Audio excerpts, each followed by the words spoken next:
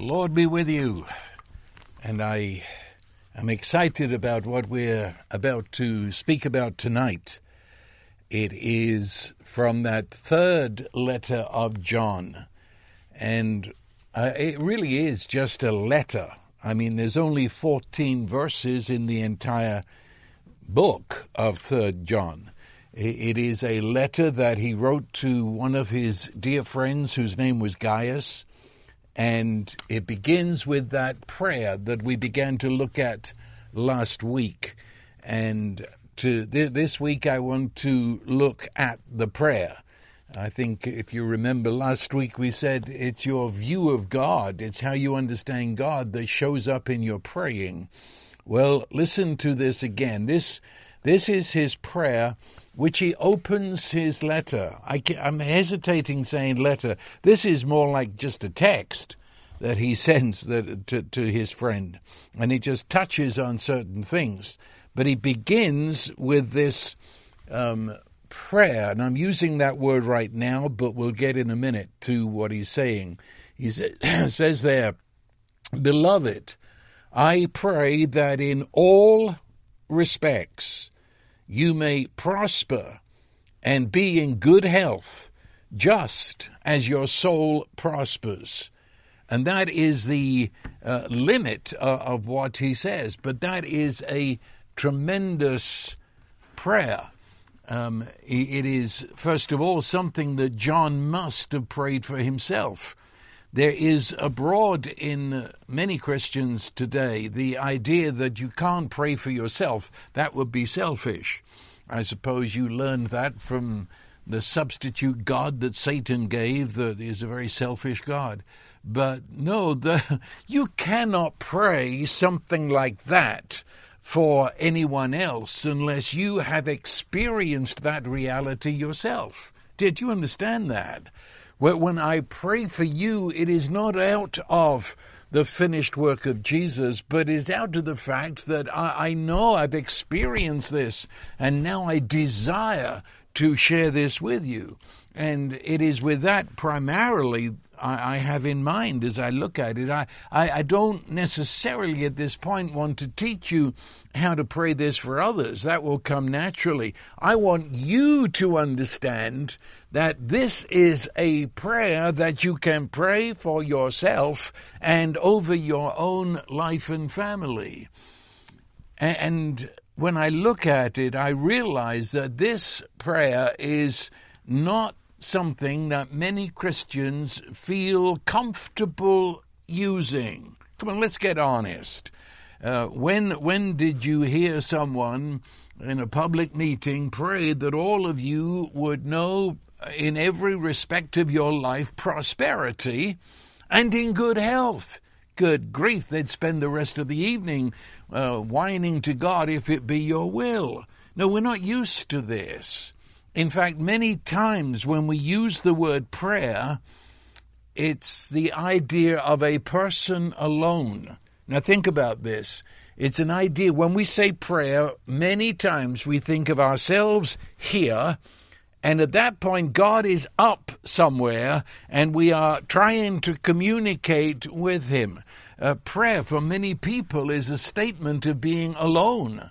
And they feel separated from God, and that's why they're praying, and that's why you get that whine in their voice, and it's like misery crying to a distant God who, if you keep listening to the prayer, appears to be an indifferent God who really doesn't care about you, but if you shout enough or cry enough or do something enough, then he will reluctantly get involved. Maybe that's a caricature, but I have been around a long time, and I've listened to many people pray, and prayer meetings by the gazillion, and I come away with a heavy heart, because what I'm hearing doesn't in any way reflect this life in Christ that we have in the new covenant. Let me put it like this.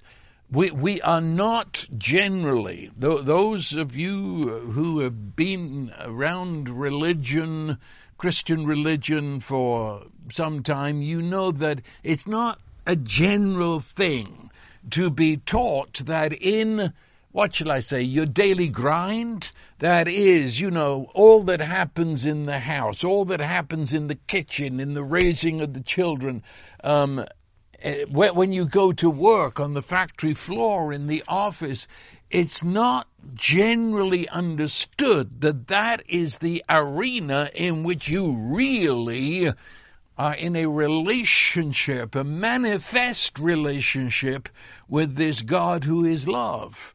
I mean, when we say peace and joy, people's minds usually go to some spiritual place where in that spiritual involvement they can know the peace of God and the joy of the Lord. Whereas the fact is that in the Scripture, those words belong right in the center of your daily life.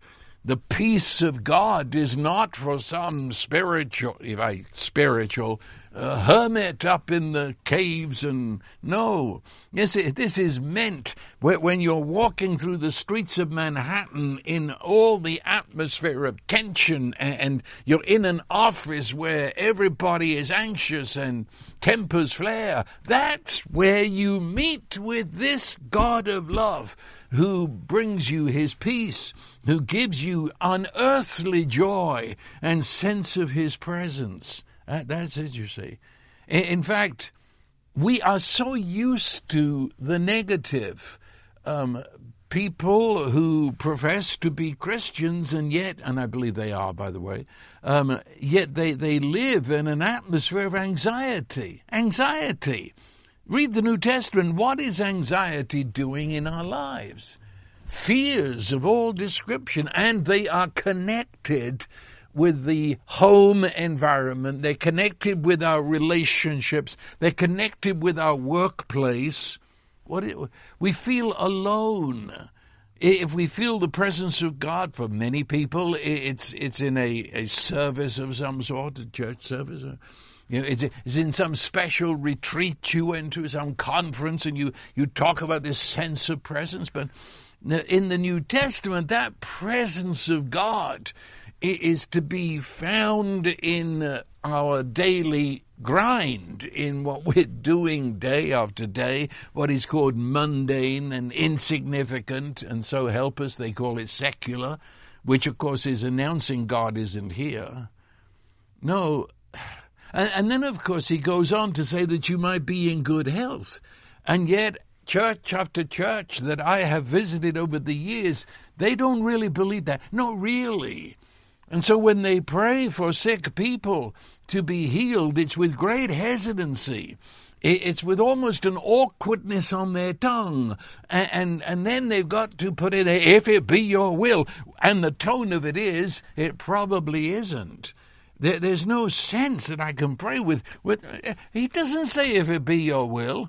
He doesn't say, now, if it be God's will, I'm asking, I'm just, in his great mercy toward you, he just might give you some prosperity. It's a possibility he would heal you. No.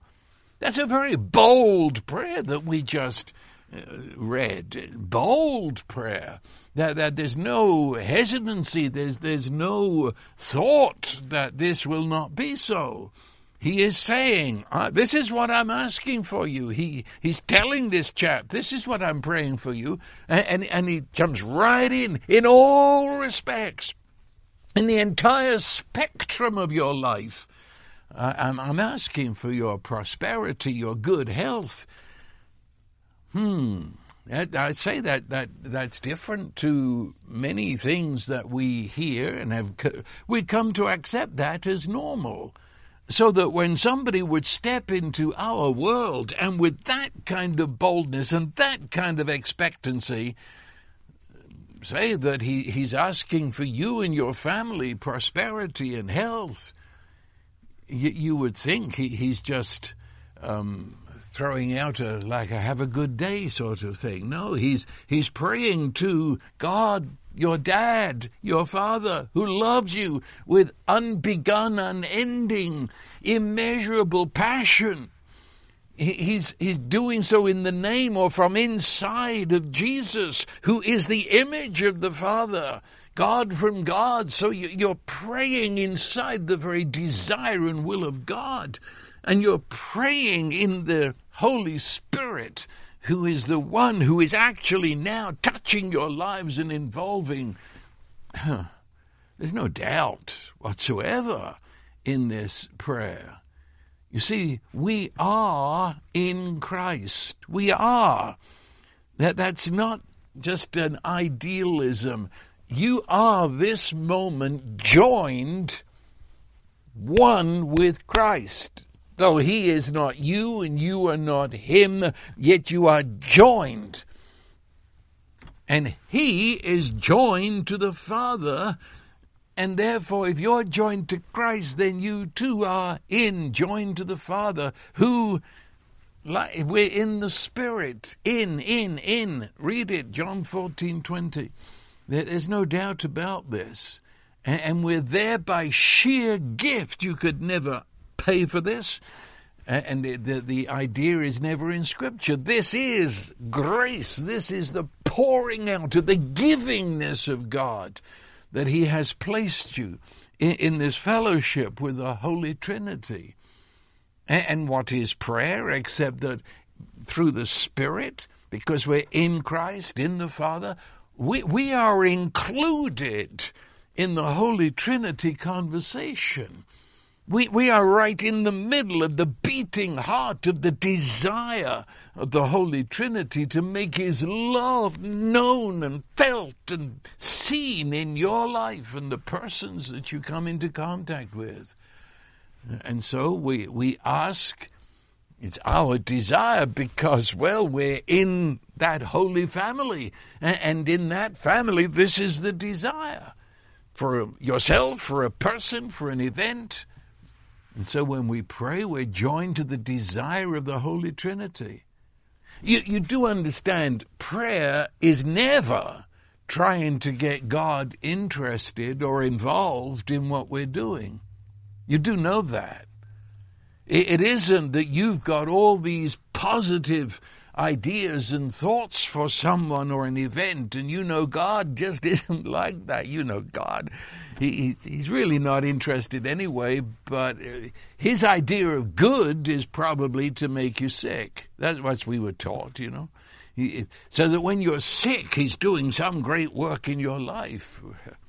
Try and find that in the New Testament. No, that's an invention of Satan. No, God is love, and love reaches to our physical, to our cells, to the organs of our body. I say it again, prayer is not trying to get God involved. It's not trying to stir up his interest. Never, never, never. Prayer is that we are joining our highest desires to his desires, and we're assured of it because it's in the name of Jesus, that is from inside the very person of Jesus. And he said, if you've seen me, you've seen the Father. And we know that he never demeaned anyone. He never took from anybody. He certainly never made anyone sick. He never took money from anybody and made them poor.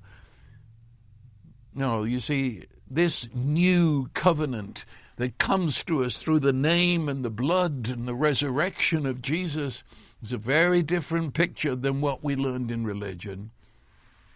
You see, and so when we pray, it's because we've seen his desire and will and work of God.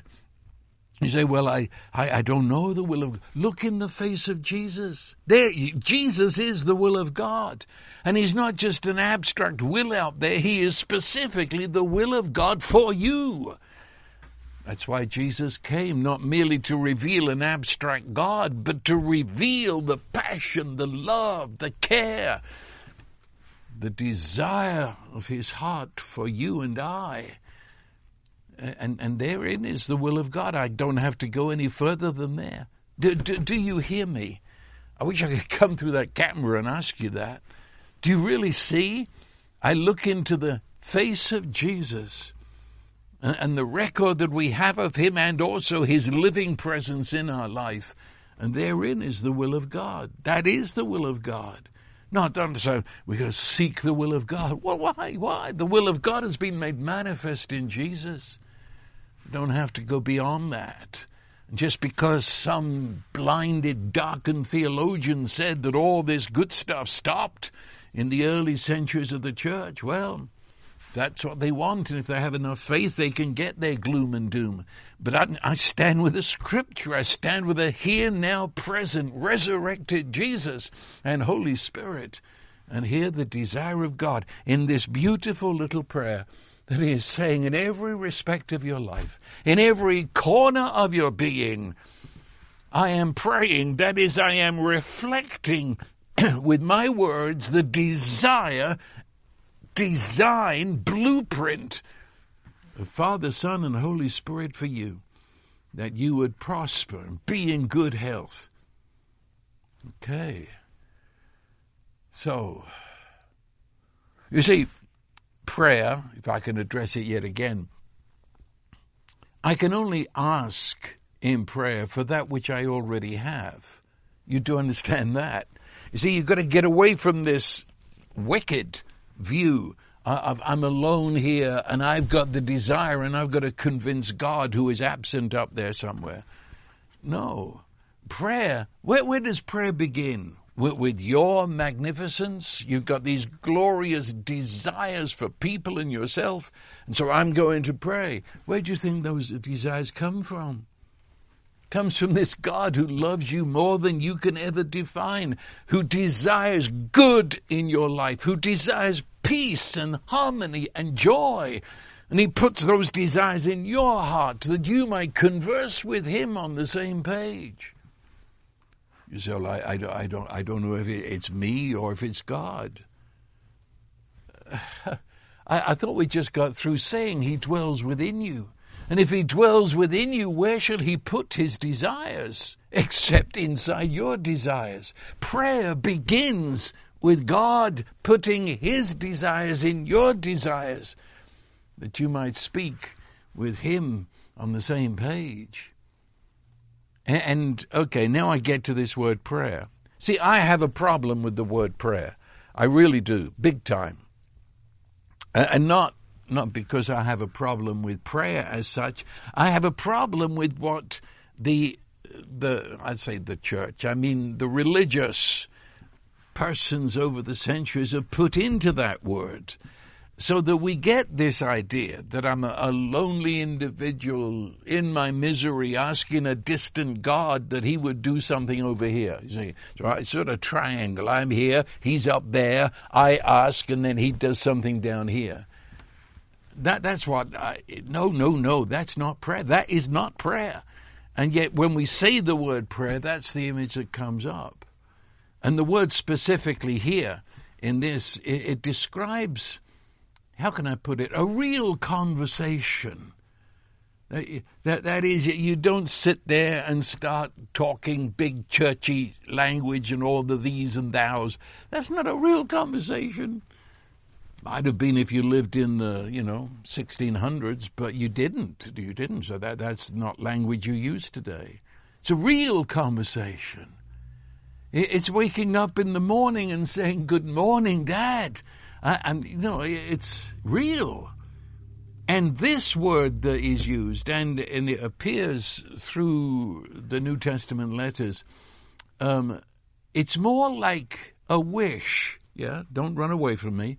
It's more like a wish. It's the expression of I want that. And I will use the word wish because it comes out of I'll use the same term, God wish. But you see, His wishes, His desires are not just floating, like a dandelion seed on the wind. When God wishes, it's done. His desires are not just empty, I wish it could happen, but His desires are so. And so you find in the New Testament, Paul says, I'm praying for you. That doesn't mean that he's in some church cloister and saying, he's making tents. He's out there on the road speaking, preaching. And what's happening when he says pray without ceasing? What does that mean? It means that just outbursts of wish. I desire this for you. And out it comes. This is what I wish. And you get on your in your life. But it's an outburst of the heart desire. Actually, one has translated it as professing loudly. That is, with all the gusto, this is what I want. This is what I desire. Whether for my life at this moment or for your life at this moment. And loudly, this is the way it is, you see. It's got in it the word confessing. This is a confession. And, of course, that's got a bad name these days, but it's a Latin word, con, which means with, and fess, so to say together with, to say together on the same page, to say together what the other's saying. Confession means I'm saying together with God. It's none of that stuff, if you say it long enough, you'll get it. No, it's because you realize we have it in this glorious God. And so I confess, I say together with God what he desires for you. It's a process of thinking, those thoughts that run through your head, intentional thoughts, intentional words that are spoken for goodness and peace and rest and well-being over you, over your life. It's intentional. They're not just daydreams. I capture those wishes that I have, which are birthed in my relationship with the God who is love, and with intention. Every time anxiety begins to rise, I declare over anxiety, I am seated inside of God's love in Jesus Christ. I don't let those thoughts have their way. If I find dark thoughts about you, well, I replace them with the truth about you, that you are a child of God, the light of God fills you, the Spirit of God is working in your life. It's intentional.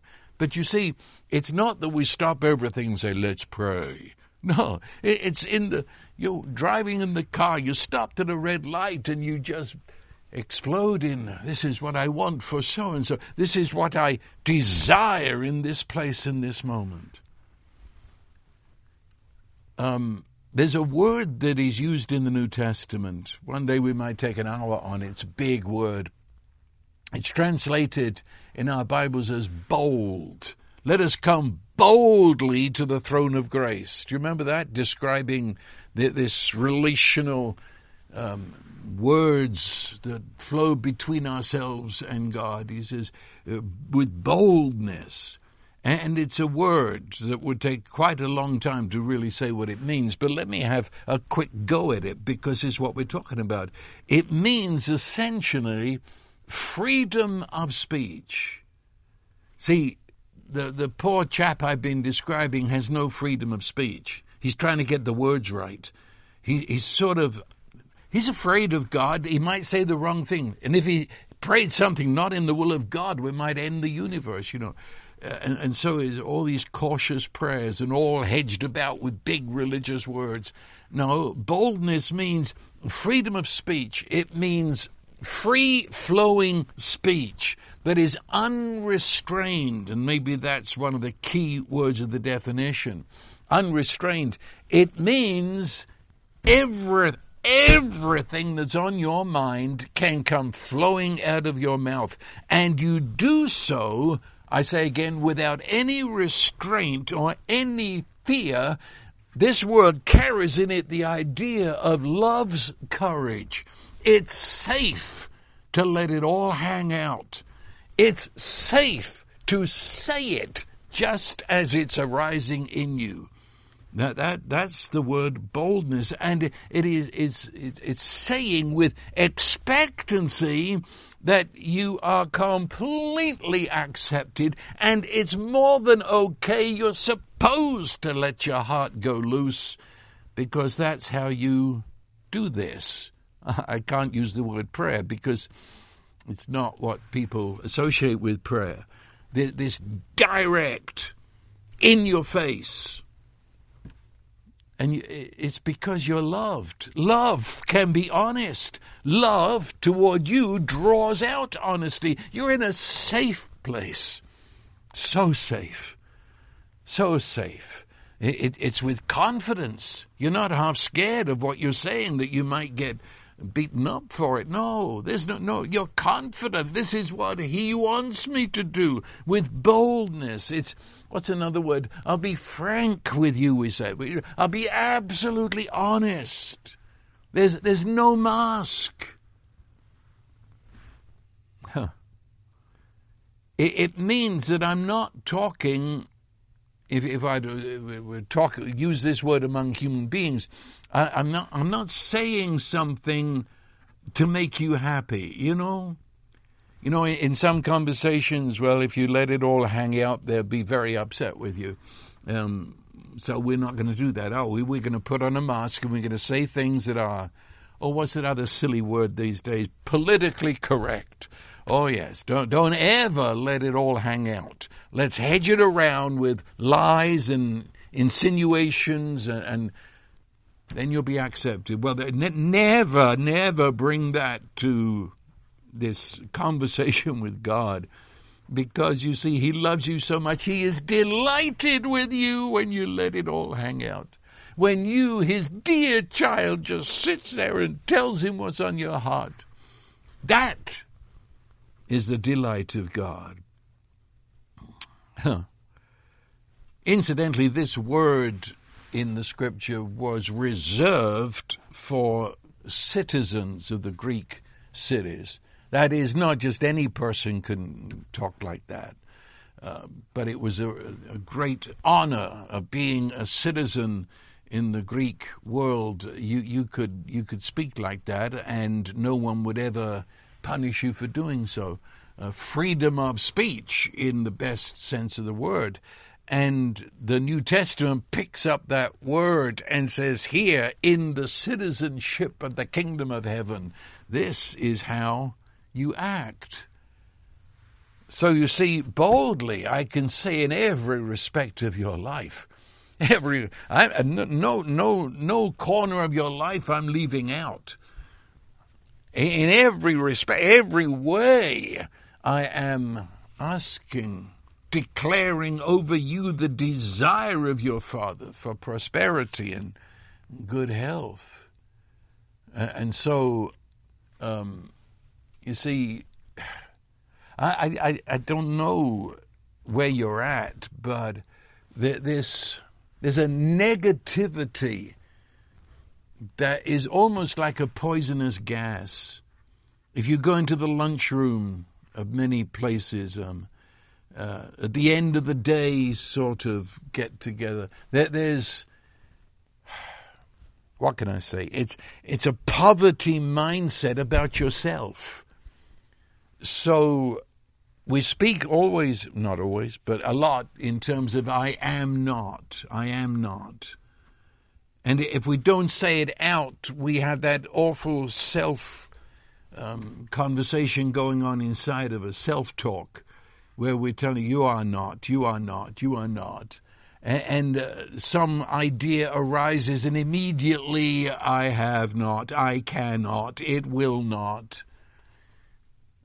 How about changing that all to making even casual conversation one of these prayer wishes, where I declare instead that we're able, we can, we have, because we are in Christ. And even in the smallest details of life, he is being made manifest. And we speak out such truth over others as well as ourselves, because we're like that about others. Many times you say, well, she's not, he's not, he can't. How about moving into this other area? You see, this is what prayer without ceasing means. It doesn't mean that you have a prayer meeting 24/7. Well, it does actually, except not as we understand prayer today. It means that you are recognizing that you are in Christ. He's in you. It's two persons living in this love relationship. And therefore conversation is going on. And therefore in common speech I recognize that my desires for you, my wishes for myself are part of this conversation with him.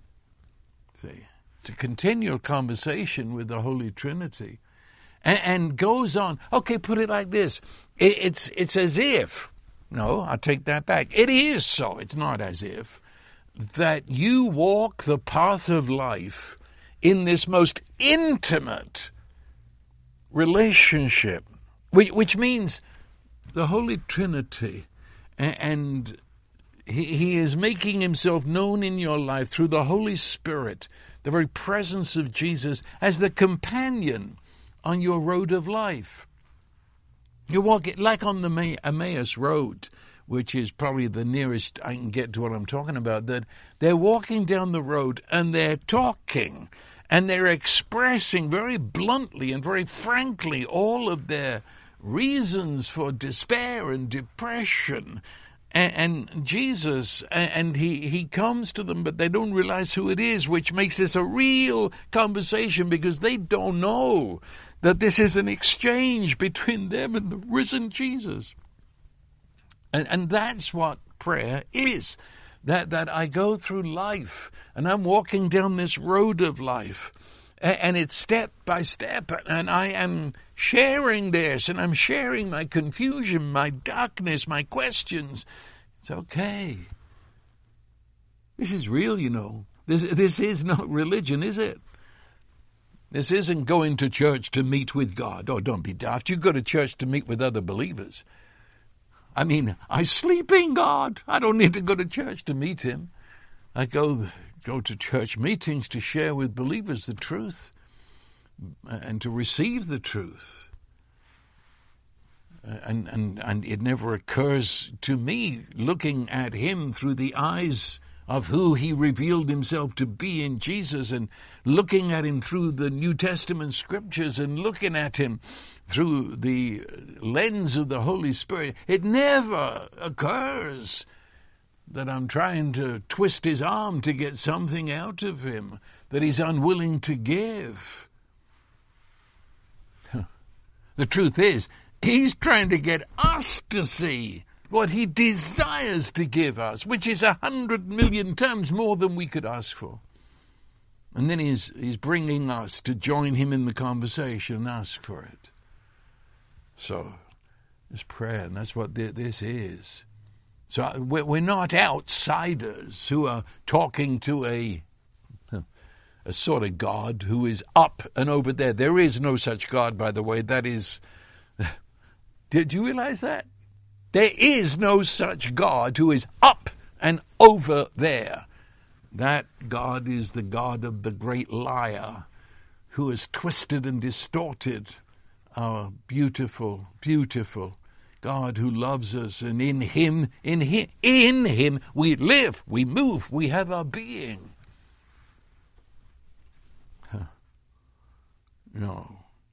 And this prayer is summed up in one word, and that's prosperity. That's why it comes along. You see here, I pray that in all respects you may prosper, be in good health, just as your soul prospers. So twice in one line, prosperity.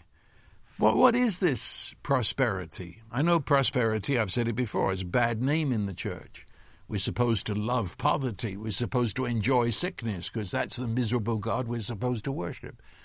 No, let's get real. From Genesis on, prosperity is associated with blessing. But when I say associated, I mean you could translate the one word with the other. You get it there? It means they're tightly in the same family. So when you say bless, you are going to include in what you mean by bless the word prosperity. And also peace. And some of you know the Hebrew word shalom, which is much bigger than our English word peace. And shalom includes in it, very definitely includes in it, the word prosperity and certainly blessing. And this may surprise you, but the word salvation.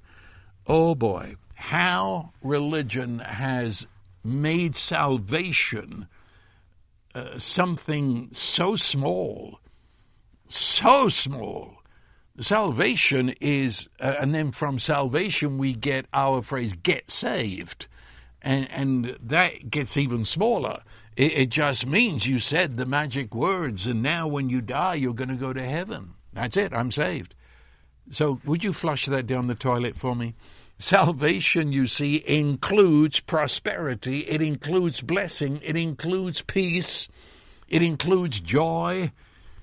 And it's an 100% here-now word. And also, this is interesting, the word for save and salvation, but the word for save is sozo.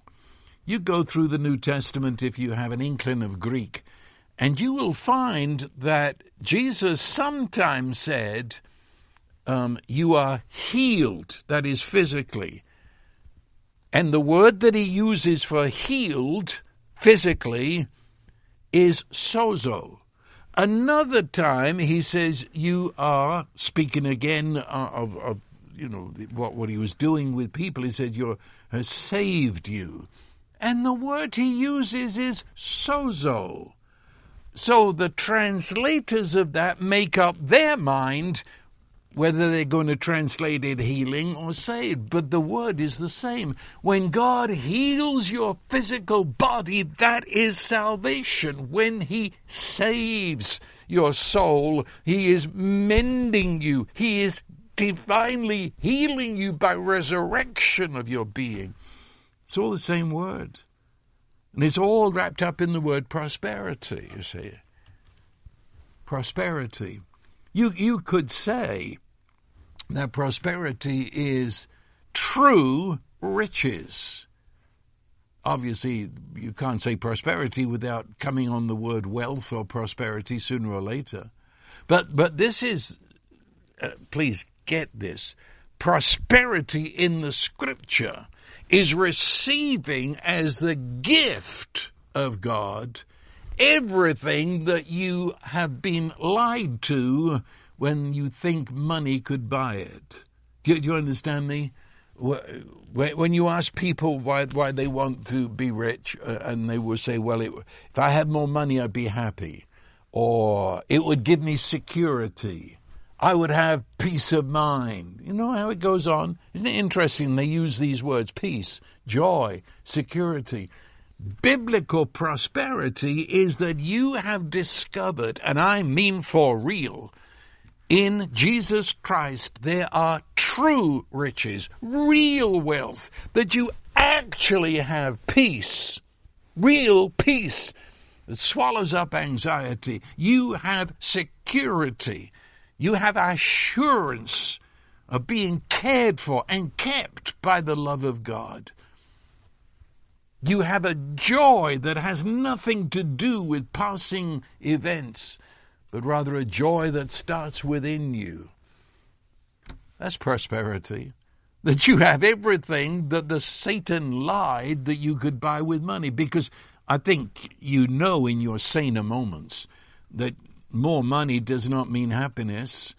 In fact, it seems the more money people get, they buy drugs so they'll be completely zapped out so they won't realize the miserable life they live. Money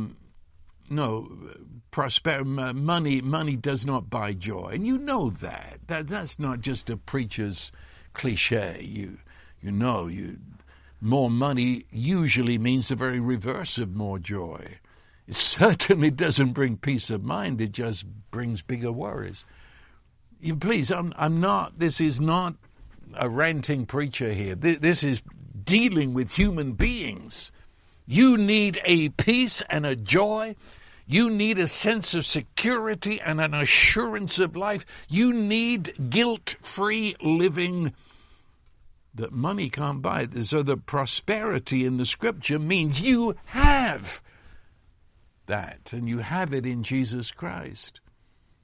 And, of course, within that context, Because where do most of our anxieties come from? It means that there's some sense of lack or need, whether it be in terms of my spirit, where I labor under guilt and lack of any assurance, but it also is in my mind. I don't know what I should. Emotions, I don't have the joy that I should have, and certainly in body. Anxiety because I don't have enough money to buy the food, I don't have it for the clothes, I don't have it for shelter, and so on and so on. Well, prosperity in Scripture means that's covered. You see, prosperity in Scripture is not about money, but it includes it. Because your father, your beautiful dad, your true parent, he cares for you, and therefore you, in the level we're talking about, are looked after. You're cared for. And you can rest assured that in those areas he provides in all the myriad ways that he does. It means that I meet his love and care at every twist and turn and level of my life. He is pro you at every turn of life. And you've got to get it out of your head that this is only spiritual. That's why religion just can't get out of heaven or hell, because for now they've got nothing, but it's all there in the future. Well, no, it isn't. The New Testament, well, I keep saying new, it's the entire Bible, but the Old Testament points to the new, whereas in the new it's the fullest celebration. He's pro you right now, not at some distant future. So he's for us. What does it say in Romans 8? If God be for us, he's with us, who can be against us? It means he is caring for you, watching over every step, providing abundantly at every level, and that includes finances. It includes your job, your work, but not limited to them. And again, I say finances not in the sense that that's where you find the joy and the peace. In fact, finally, biblical prosperity means you're set free from being a slave to money, to know now, because that's not where my joy comes from. It's not where my security comes from. That means I'm free now to see and enjoy money where it's supposed to be. Because you see, prosperity means he's inside our lives. Prosperity means that you're not trying to get this. He's inside there. He's there. He is within you, the source of love and joy and peace, security. The active presence of his love in your life cancels out anxiety and that hideous negative mindset. He's actively with us in our work, where we thought that was secular. God doesn't know. He knows more about your work than you ever will. I mean, creatively. And he just delights in not only being with you in your work, but in you as your source of creative work. And is also with us in play. Yes. Jesus is the ultimate child. And we play because he loves to do that. And in dark and threatening times, he's our guide, he's our protector, he's our shield. Prosperity means that you share the totality of your life in common with him. And it means that you share your billfold with him, your bank account. You're shared. And of course, to have the triune God as a co-signer on your account means that you will lose all fear in terms of what money is supposed to buy. You got it, because you share a common bank account. So this entire request that we're looking at is summed up in the word prosperity. And prosperity of our core person, but reflected in our physical, material realm. And that's why these words, in all respects. And the word, incidentally, in all respects prosper is in a continual sense. So it's, in all respects, you will constantly prosper. That is, it's not a one-time event. It's not a visitation. Or what do some of our friends say? God showed up. No, Lord, he lives with me. It's continuous. It's that progressive travel in life, and he turns it into a good path. Or you could say we're continuously helped along the way in our total life, spirit, mind, emotions, body, work, so on. The word could be used here because it's a travel word as he used it. As you travel through life, it could mean you get all the help you need along the road. Think of that in terms of your life. It means success in reaching your destination. When I traveled, I used this prayer a lot because the sense is it gets you through customs. It means you're not going to stand there being interrogated over nonsense. No, you have success in reaching your destination. Or it means that all things go well in your life. It means a direct and hassle-free journey. That's blessing, you see. It's blessing. Do you feel awkward about me talking like this? I'm supposed to be talking about heavenly things. What do you think it means in the prayer of all prayers when he told us to pray your will? And again, that word misses the point. It's his passionate desire, his ultimate wish, your will, your ultimate desire be done on earth as it is in heaven. We spend so much trying to get to heaven, and all the time he's coming to earth. This right where we are now. This is where he wills that he is made manifest and known. And so his blessing deals with earthly stuff. He's into that. It deals with physical stuff. He made enough of it. He loves our physical. He's into it. So much so that God himself became physical. He became a real human being in Jesus. This is the peace of God that passes human understanding when we walk in this material world with this great sense of his presence. So in all respects, covers all of that. It doesn't differentiate between internal, like my core spirit self, and external, like where I live and what I eat and what I wear. This deals with everything that's in the humdrum journey of life, Monday through Sunday. It's to do with the health of my body and of my mind and of my emotions, even as the soul overflows with the true riches of life, it shows up in the extremities of my physical and material. That's prosperity. See, you're one person. You're not this disconnected compartments of person.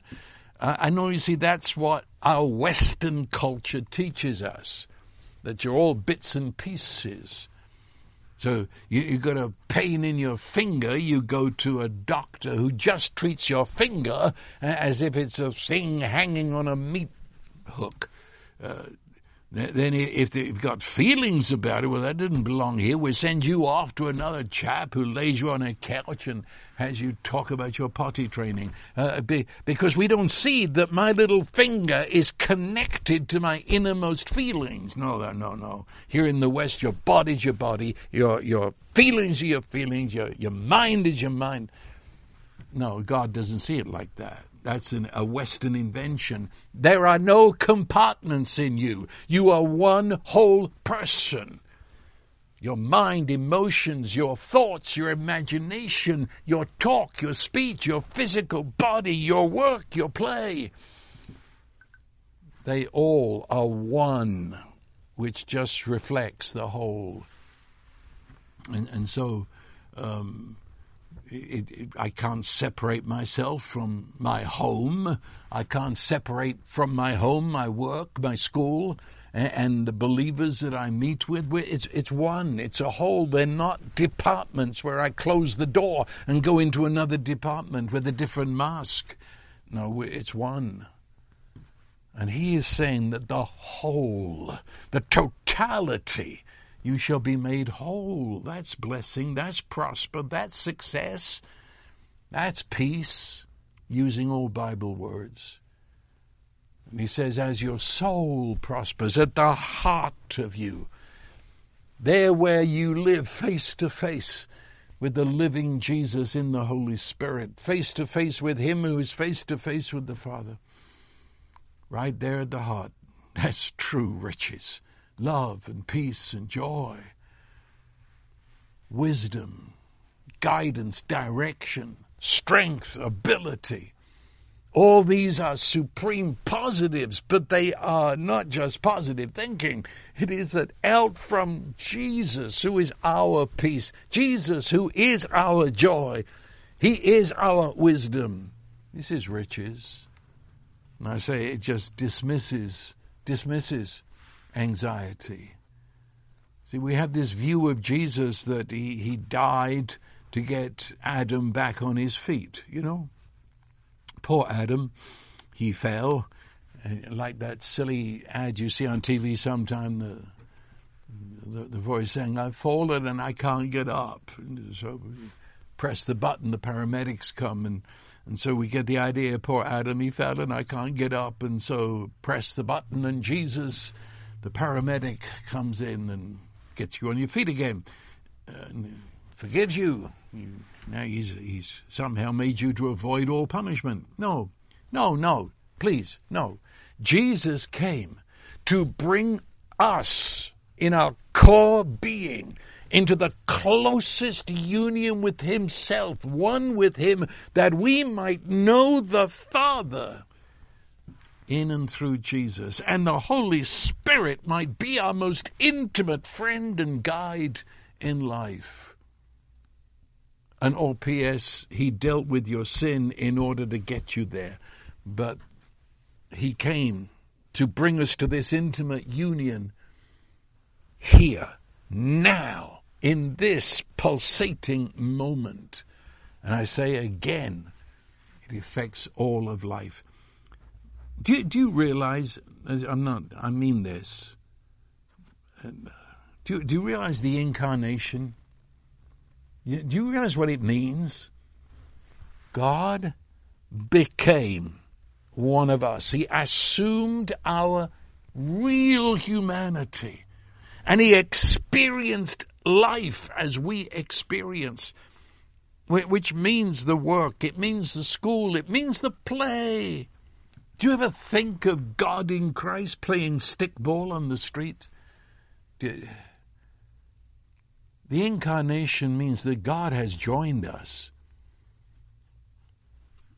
And that's really the story of salvation. God has joined us. And so he's so one with me. And he's my creativity. He is. But you know, we're so one. When it happens, I think it's my idea, but I know, of course, I got it. He's that bent of my life. Why do I feel this is what I must do in life? Where does it come from? His desires, his creative thoughts. It all originates in him who is one with us. So you see, when I come into the New Testament, all of these prosperity words, I call it the prosperity language. Let me give you a few of it. You'll recognize them. You are blessed with all blessings of the Spirit. Or what about, you are heirs of God and joint heirs with Christ. Or what about this one? He that spared not his own Son, shall he not with him freely give us all things? That covers just about everything. You are more than conquerors. What about the expression, riches of his grace? Or what about in Ephesians 1 where it says he has lavished his grace upon us? Or what about according to his riches in glory? Or we are filled with the Spirit, filled with the fullness of God. And when you ask, you receive beyond all that we can ask or think or imagine. Or what about abundance, which means his love around you and over you and beneath you, behind you, so that you are living in a sea of his presence. And then in other sentences, the use of the word fullness, or it speaks of exceeding, or speaks of enough, or plenty, or satisfied. Even the Old Testament said, my cup runs over. It's enough and to spare. In Africa, in tribal language, they said to me, by which I mean we call it pidgin English, and they put their arms around me and they said, we love you plenty too much. You see, all those words, that's quite a bunch I just quoted. That's prosperity. That's prosperity. And Paul writes to the Colossians, chapter 2, says that their hearts may be encouraged, having been knit together in love and attaining to all the wealth that comes from the full assurance of understanding, resulting in a true knowledge of God's mystery. That is Christ himself, in whom are hidden all the treasures of wisdom and knowledge. Well, that's who he is, and that's what he does. And therefore we have all the permission. Grace gives us permission to ask that that wealth, that true wealth of presence, may come into the totality of our life, affecting every circumstance, every area, every relationship. Nothing is beyond the reach of his limitless love and grace in all respects, every detail, and the money to cover it if necessary. What about Matthew 6? Do not store up yourself treasures on earth, where moth and rust destroy, fickle things, where thieves break in and steal, but store up for yourself treasures in heaven. And that doesn't mean heaven in the future. It means this heavenly world in which we now live. Moth and rust don't get there. They don't destroy. Thieves don't break in and steal. He says, I tell you, do not worry about your life, what you will eat or drink, or about your body, what you will wear. Is not life more important than food, body more important than clothes? Look at the birds of the air. They do not sow or reap or store away in barns, but your heavenly Father feeds them. Are you not much more valuable than they? You go on, see the lilies of the field. They don't labor, spin. Yet I tell you that not even Solomon in all his splendor was dressed like one of these. If this is how God clothes the grass of the field, which is here today and tomorrow is thrown into the fire, will he not much more clothe you, O you of little faith? So do not worry, saying, what shall we eat, what shall we drink, what shall we wear? Pagans run after all these things. Your heavenly Father knows that you need them. There it is. He knows, he knows, he knows. 2 Corinthians 9, God is able to make all grace abound to you, so that always having all sufficiency in everything, you may also have an abundance for every good deed. You've got plenty too much. You'll be enriched in everything for all liberality, producing the thanksgiving to God. Well, to be in health, I've got to just say this quickly. My time's gone, but I've said it a few moments ago. The good news is not just about heaven and hell. The good news, it floods our life right now, and that includes our body. It's the healing of persons. You get that? The healing of persons is not even just the healing of your body. When God heals, it's not like going to the doctor and getting just a healing for your body. When He heals you. It's not just the inner core. It's physical, it's mental, it's emotional. It's sozo. It's bringing healing into our lives. Prosperity is in that vitality of mind, that joy in our emotions, and the Holy Spirit dwelling within our physical, which renews our immune system, which is mending our bodies. It's physical grace at all times.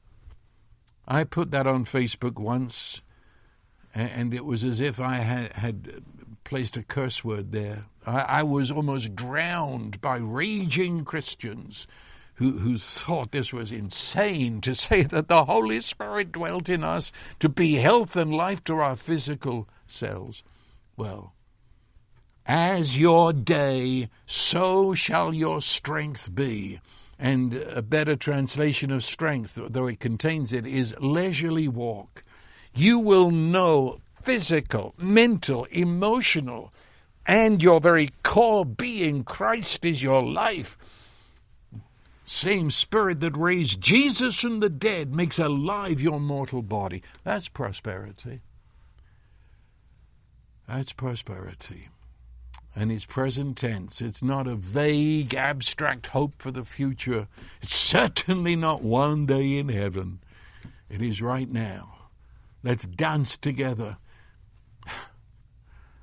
As soon as the prodigal came home, the father announced he was his son, put his face on that filthy skin and kissed it until, as the margin of your Bible says, he covered him with kisses, in which he says, you are loved, you are received, and now what shall we say? What shall we do now? He says, let's kill the fatted calf and have a party.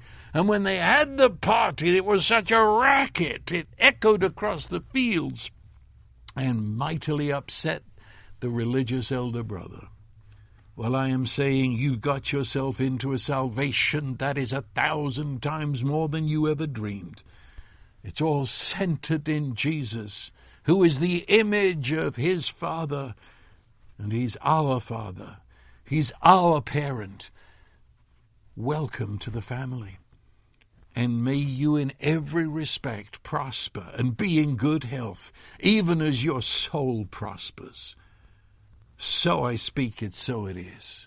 And to that end, the God who is unlimited, almighty love, bless you, the Father, the Son, and the Holy Spirit, and that you shall know enlightenment, opening of eyes, to realize and discover that you are blessed and you prosper. For that is the will of God concerning you. To that end I bless you and declare you can count on it. Amen.